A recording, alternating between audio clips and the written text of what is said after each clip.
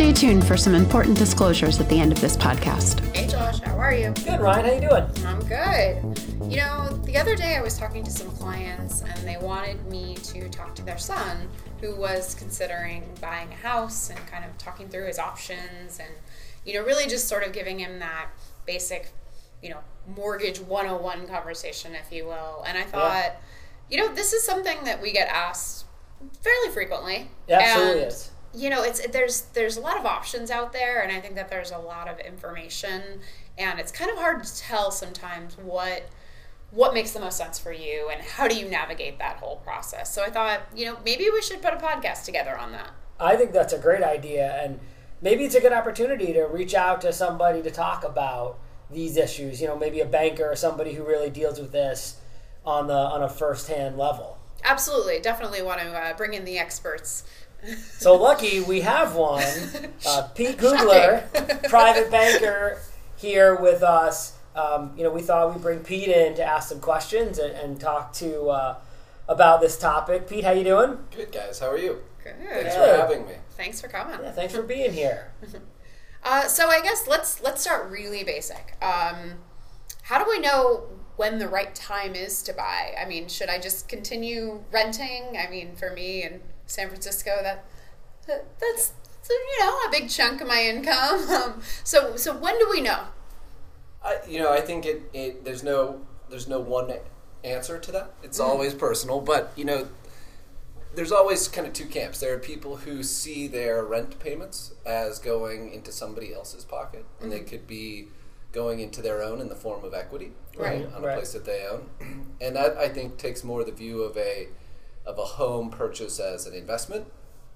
And then there are people who see, I think, the home purchase decision as more of an asset rather than an investment. And by that I mean it's something that there's going to be more longevity to. You're not necessarily thinking about the short-term potential appreciation. You're thinking about the more of the long-term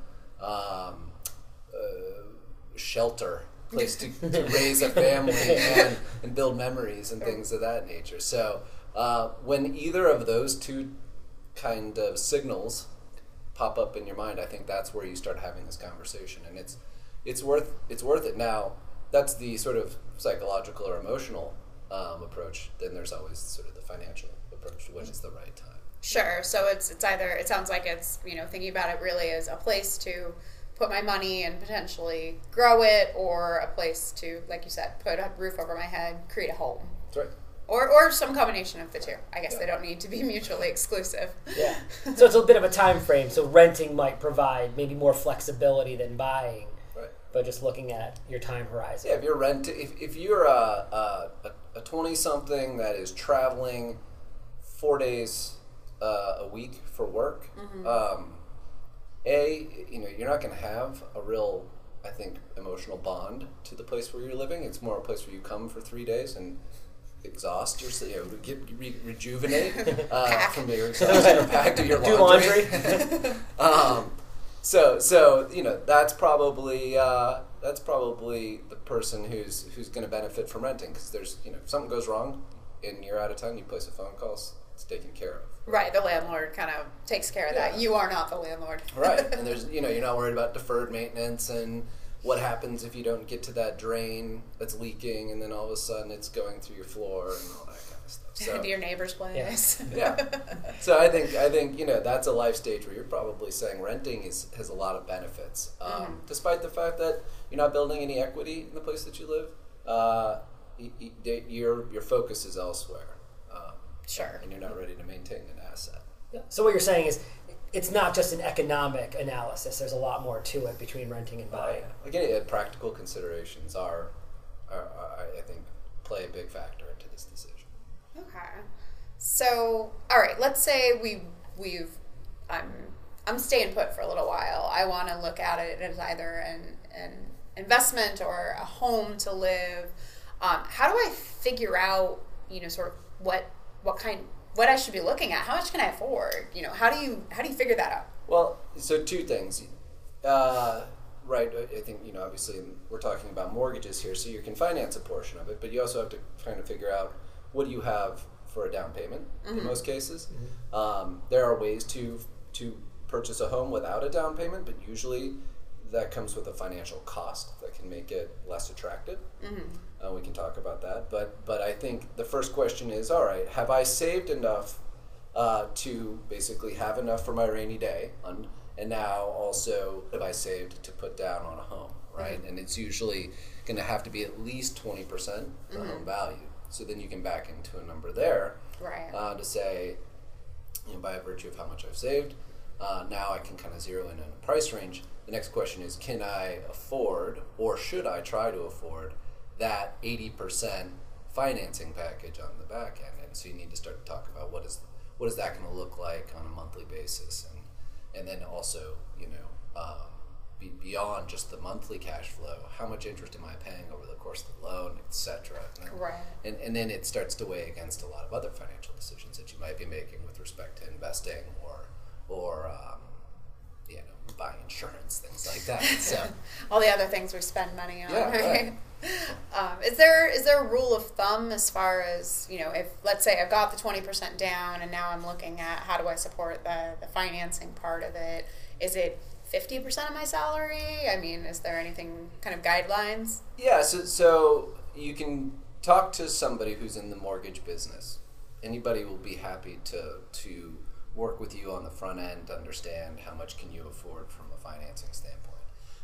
There are underwriting criteria, i.e. the decisions that go into approving the loan, and usually those criteria will set that sort of maximum amount of what you earn in a month at it's usually 40% of your gross monthly income can be allocated to housing expenses. So that's not just the principal and interest, but taxes that you have to pay on the property, the insurance that you're going to have to pay on the property, any HOA fees that might be incurred depending on the kind of property it is. Right. If you own any other properties and you have those kinds of expenses, those would all be factored in. So really, you were looking at your whole financial plan. So do you pay student loans? Like that might take into account. Yep. So I think for a lot of people, if they're still paying off their student debt, that could affect maybe what they could afford from a mortgage standpoint, at least what they can borrow. Yeah, right. So where your monthly income dollar, how it has to be allocated. I think that's a fair way of looking at it. And again, it can depend on who the lender is, what kind of program you might be borrowing in, because there are different kinds of programs. Banks offer interest-only mortgages. Banks offer, the government-type first home buyer programs that you can look into, which help to mitigate some of the demands around that equity payment up front. So it can get a little bit complicated, but I do think, when we talk about getting involved with somebody on the front end in the mortgage business, it's important to be with somebody that you think is asking the right questions and not trying to talk about product, but talk about you and what it is that's important to you and going beyond just the monthly payment. I mean, you made the point, Josh, about having student debt. That's important, but also, what else do you like to do? Because just because you can borrow up to 80% of the home value, and maybe that's on a housing ratio basis, $500,000, maybe you shouldn't borrow $500,000 because that's all you're going to be able to do now is make your mortgage payment, right? And feed yourself. That's No more trips. Being home poor. Maybe more ramen. Yeah. But I've got a beautiful home. Come have ramen. And sit on my milk crate. That's right. You gotta furnish it. That's right. No shower curtains, things like that. That makes for a pretty miserable lifestyle, even though you have this nice apartment. Right. That's a good point. Yeah, and I think it's a good point too to think about. It's not just the mortgage payment and the down payment that are part of the housing costs. Right. So if you're thinking about, as you said, it's the maintenance, the upkeep, the property taxes, if there's HOA fees, those are all going to add to that bottom line that really, frankly, are covered by your rent payment already, that's sort of an all-in number versus, you've got all these extras. And I'll say too, for anybody who's thinking about it without having really made the first step to contact somebody in a mortgage professional or anybody at a bank, if you don't think you're there yet, there's lots of worksheets that you can go and pull off the internet or whatever software programs you want to use that can help you work through some of these things, and you can come to a rough estimate, and then you're going to a financing person with a little bit of an informed basis for the conversation, and it'll make it more meaningful for you. So that's the kind of person that you are. You can do a little advanced work on your own. And if you work with a financial planner, that's something they could probably help you out with in terms of budgeting and figuring out what approximately the right number might be. Yeah. Right. How your cash flows would be affected, just kind of that monthly in and out. Well, I guess that is a good segue over to, so we kind of talk about when you're ready, the things that you consider, but also, so let's say we've done our homework, we know what we're thinking.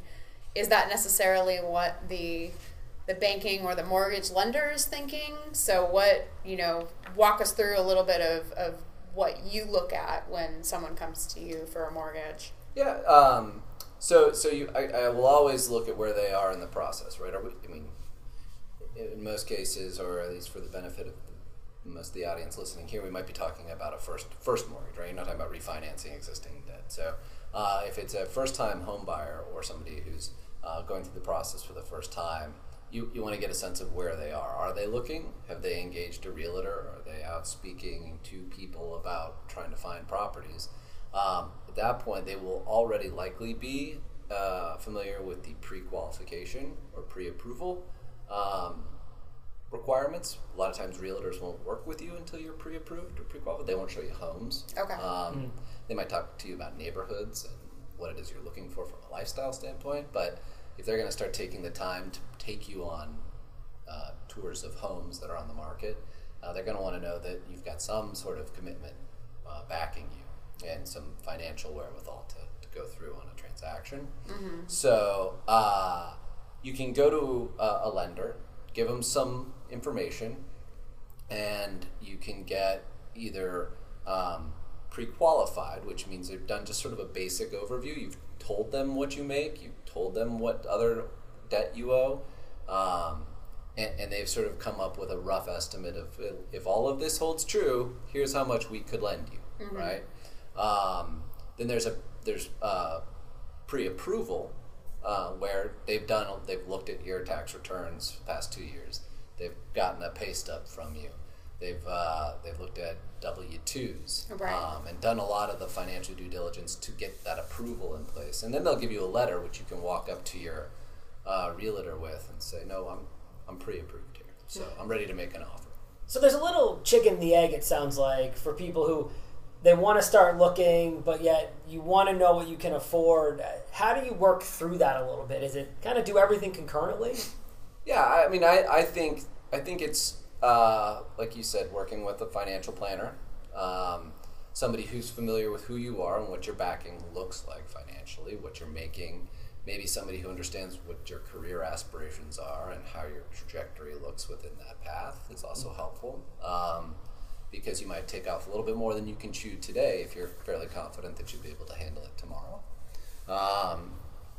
That said, you get that sense of A, what you can put down for your equity, A, what you can borrow, and now you've got a total number. Mm-hmm. Now you need to start looking to other professionals to help you understand, what markets should I be in, right? Because to your point, San Francisco, depending on a 30-minute drive, you could be in completely different right markets. So completely different markets. So it's important to know that you're not looking in a place that's not going to be meaningful to you. So that's where you would engage the realtor, and then it all starts to kind of come together as a picture, I think, as you are pulling at the various threads, and once you've I find at least that more often than not, it takes a little bit of self-education on the topic to understand who you are and what you want, or self-evaluation. Mm-hmm. Then let some other folks come in and help evaluate if you're on the right path. and pretty soon you've got yourself sort of a bullseye that you're narrowing in on with respect to actually finding a property. Okay, so, all right, we've done the legwork. We've got either pre-qualified, which sounds like you don't need to disclose quite as much information up front, but it's also just qualified, not approved, versus give you all of my financial information. And now I've got this letter. So I'm showing the realtor I mean business. I'm ready. We put an offer on a house, and now we need the mortgage to actually back it up. Yep. So what does that process look like? What can we expect? So what you'll have is, in most cases, you'll go in to make your offer. And as part of your purchase and sale agreement, there will be a financing contingency, which means you are intending to purchase, you're putting down a good faith deposit that you're going to go through, an earnest money deposit. And that's part of your equity payment. And at that point, the seller knows that you're serious. But if your financing doesn't come through because they've gone through additional due diligence and now something pops up that they weren't aware of, sometimes this happens, you aren't held to that contract, the purchase and sale contract anymore, because there was this financing contingency. So it means you can get a good way into the process, and if something doesn't work out, you're not necessarily on the hook for coming up with the full payment. Right, because you buying the house is contingent on receiving the financing. That's right. Okay. And usually, it would stand to reason that happens more often than not when it's on a pre-qualification process than a pre-approval process, because they haven't done as much due diligence on you as the borrower. From there, though, usually, once you have an executed purchase and sale agreement in, bring that to your mortgage lender. They've got a contract that they can work off now. You have a closing date. It's usually 45 days to 60 days out. That gives everybody time to get ready and prepare themselves, the sellers and yourself, the buyer, and then the financing group and the legal group and the realtors. Everybody's got a lot of paperwork. Dude. When you go through this process, you're probably never going to sign as much documentation again in your life. It's like a 2-inch stack. Yeah, I like to joke with clients that when they're signing even their wills and trust documents, it feels a bit like they're signing a mortgage. That's right. Yeah. Mortgage might be more though. Hand cramp from everything. But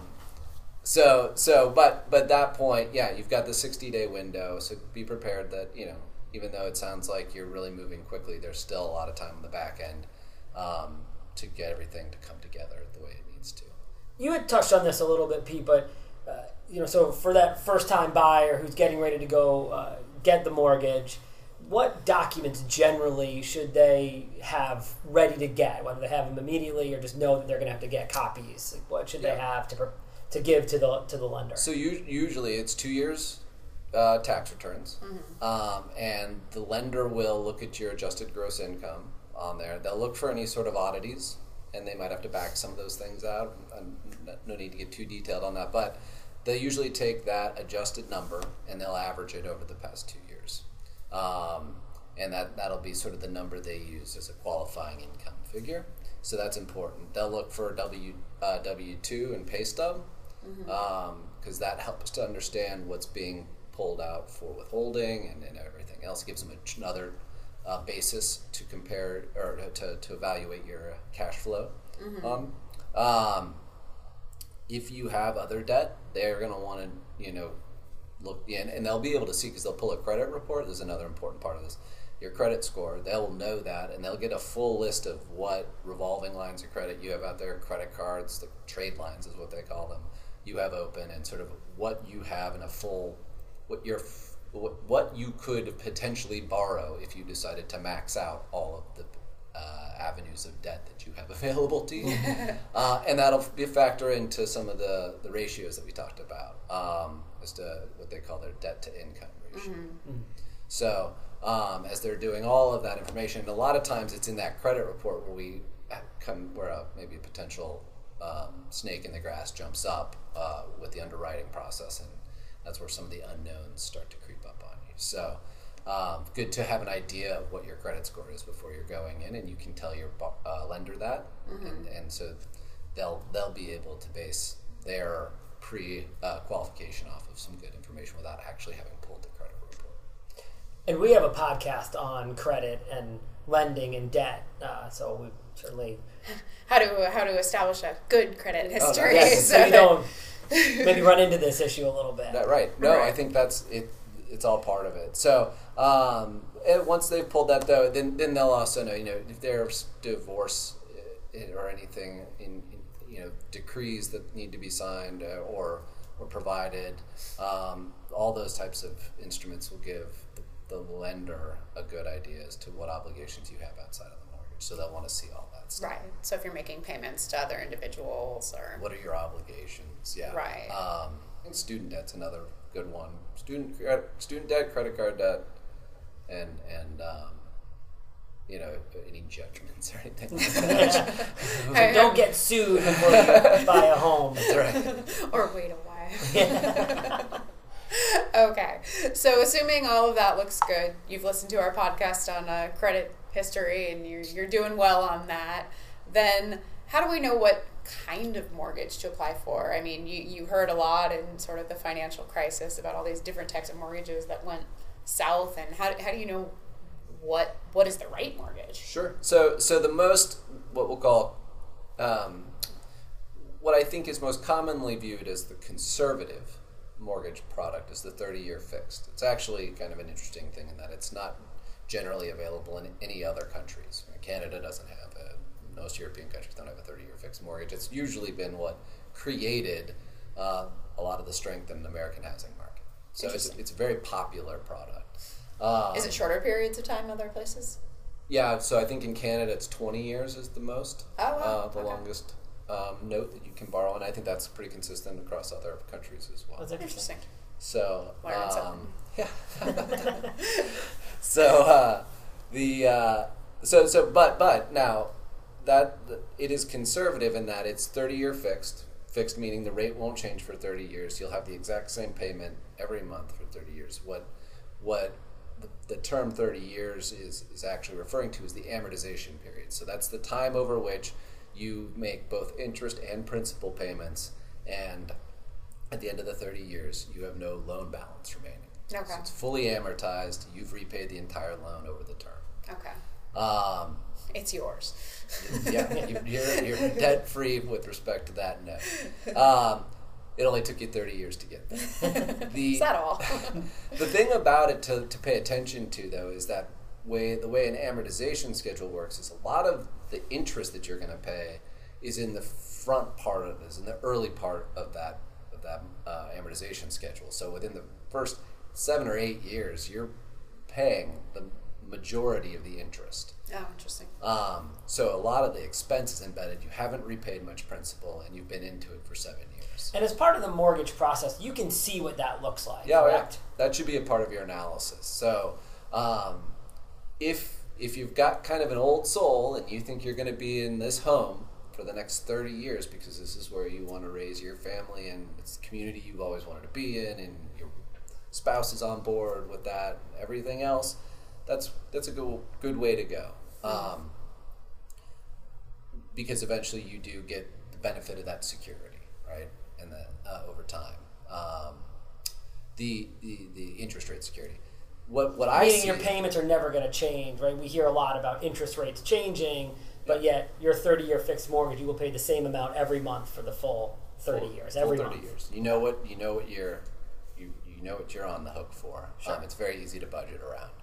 I think the other alternatives out there is there's obviously shorter amortization periods. A 15-year mortgage is an amortization period greatly reduces the amount of interest you pay, and clearly because you're paying it back in 15 years, your payment's going to be bigger, but more of that's going to the principal repayment. So you're out of the mortgage faster, and you've paid less in interest over that term. So if you have ample cash flow, that's not a bad way to go, and you get the benefit of a fairly long interest rate security. Mm-hmm. What I see a lot of people looking at it, and what I think got sort of a bad rap in the financial world was the adjustable rate mortgages, and what we had were not so much the fact that an adjustable rate mortgage was bad. It was that it was adjustable rate mortgages combined with very bad underwriting guidelines that went into creating sort of what everybody sees as the housing collapse, 2008 to 10. That vilified adjustable rate mortgages, but I still think it's a useful financial tool, particularly for people who are high earners or have ample assets, who are borrowing because they want to, not because they have to. And this might apply to some of our clients, right? They're taking a mortgage out because they don't necessarily want to pull assets out of something else, right? There's all kinds of reasons why you might not want to do that. So when you're in a situation where you can lock in an interest rate, an ARM will usually be on a 3, 5, 7, or 10-year type product. ARM being adjustable rate mortgage. That's right. So when you're talking about a 10-1 ARM, right, is what you'll hear. It means the first rate that you get quoted will be good for 10 years. Okay. And then the 1 refers to it will adjust every year thereafter, annually.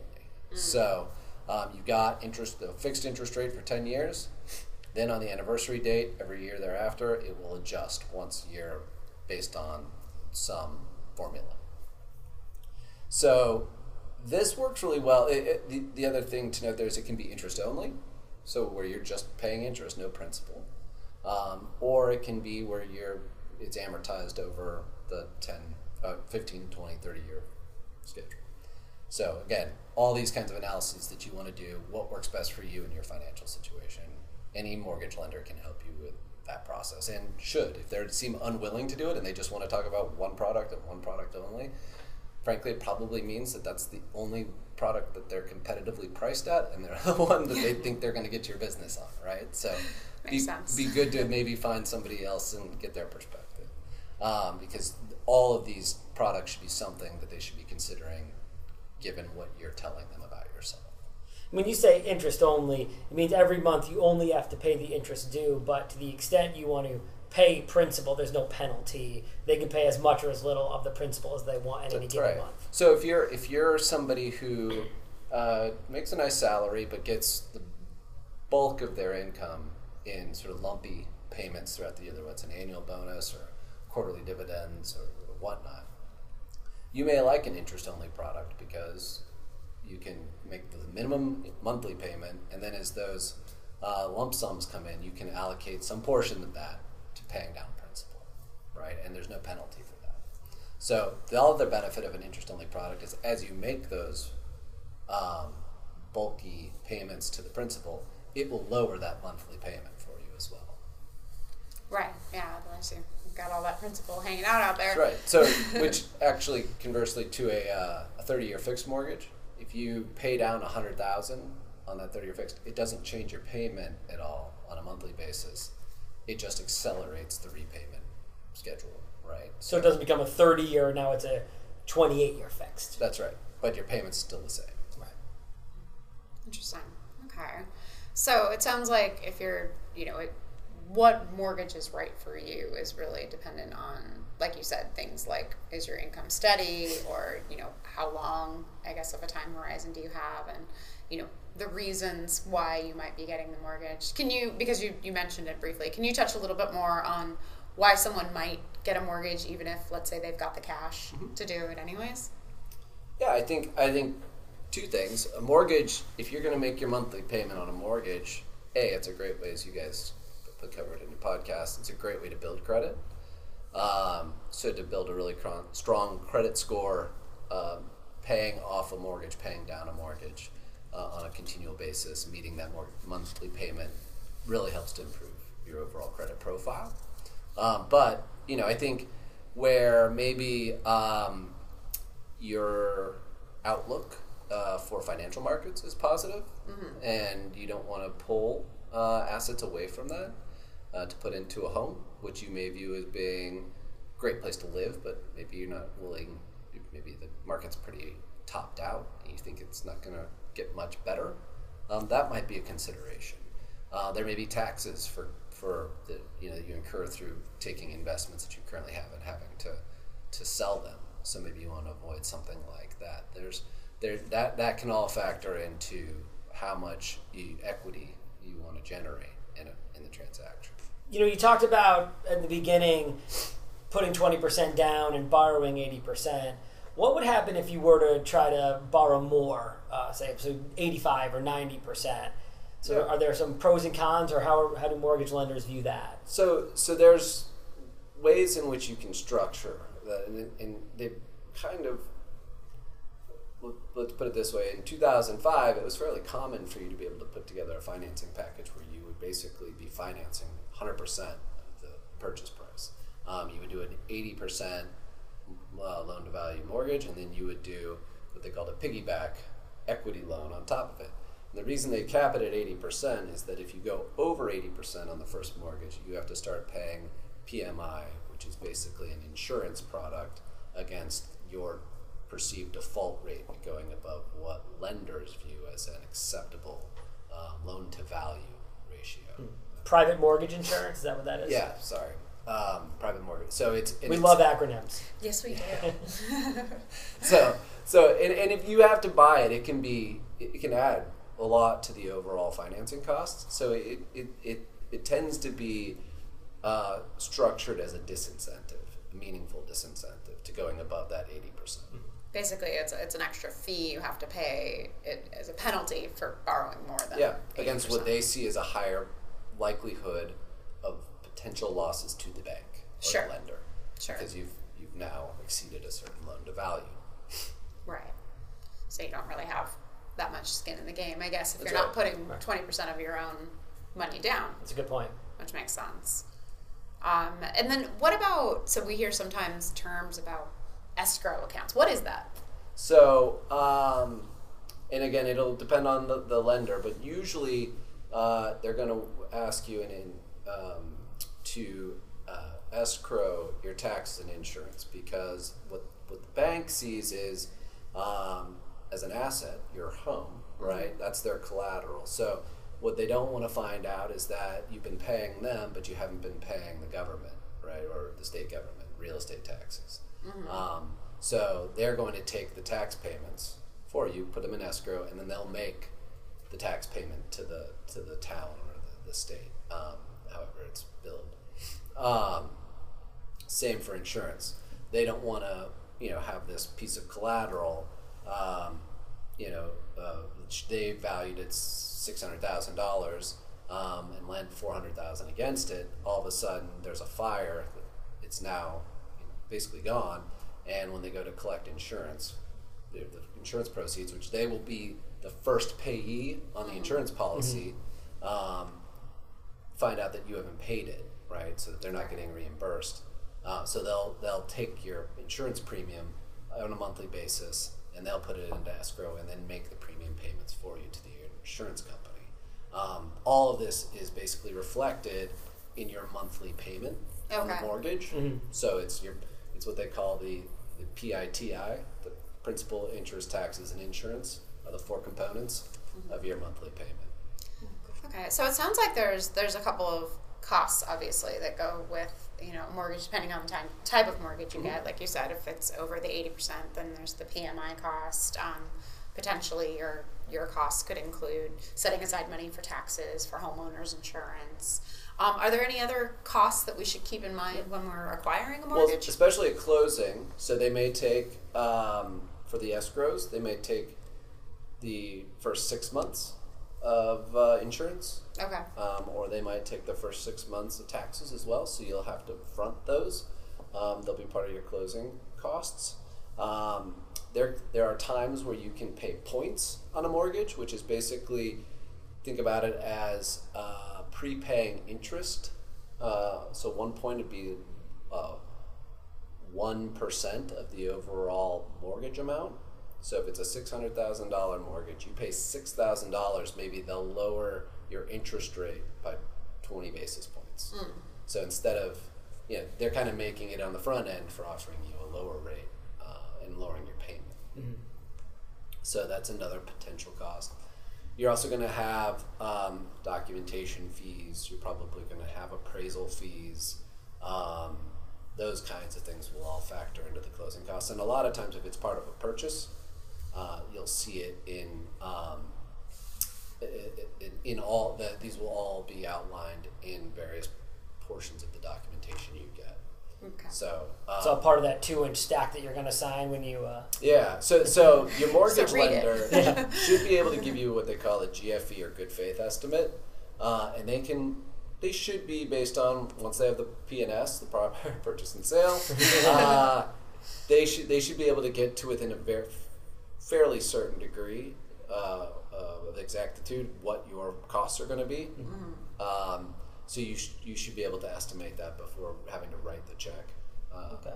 Shouldn't be a surprise when you get to the closing table. Good. Mm-hmm. So it sounds like there's a lot of steps here, and maybe if I try to sum it up, really for somebody who's maybe looking to, needs housing, right, first and foremost, and do they rent or do they buy? And so they go through that analysis, and then how much can they potentially afford, and how much do they need to finance, and how much can they put down, and then what type of mortgage is right, and then sort of making sure that they understand what that monthly payment's actually going to be, recognizing that there are a lot of other costs. So it's a process. It certainly is, and it's hopefully a podcast like this is helpful in setting the table, because it does take some time and there's some legwork that goes into it. You're going to have to be able to access and provide documentation. It's nice if you have accountants who can provide the tax returns, and if it's easy to go on, you work for a big employer where your W-2s are easily referenced and things like that. But you do have to put some work into getting these things done. And it's not just the amount of work of signing on the back end. That's the other half of the work that goes into it. Makes sense. I would say, if there's a golden rule in my mind, it's being as honest and forthright up front. Listening to this, thinking about some of the things that we talked about, doing some research about what's required, and kind of coming full disclosure to the table about what it is you can do and want to do, because ultimately, as painful as it might be thinking about what you're going to do and trying to plan about this on the front end, it is far less painful to do that and go through a process, get halfway or 3/4 of the way down the road, and find out you're not in the right place, right? Having to retread and go back and start over. So that's good advice. Put the legwork in on the front end so that you don't find yourself backtracking.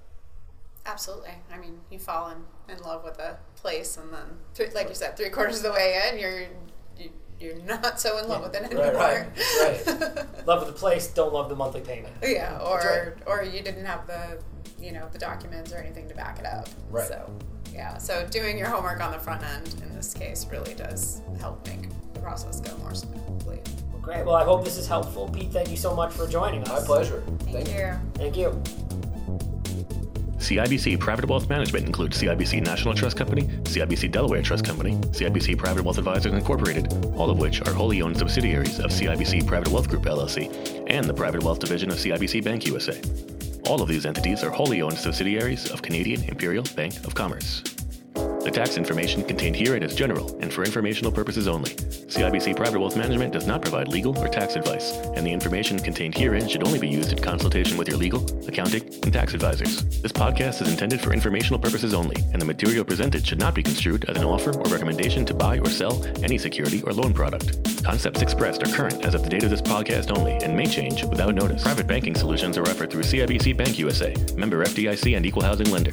CIBC Bank USA and CIBC Private Wealth Group LLC are both indirect, wholly owned subsidiaries of CIBC. CIBC Private Wealth Group and its subsidiaries do not provide and are not responsible for the products and services offered by CIBC Bank USA.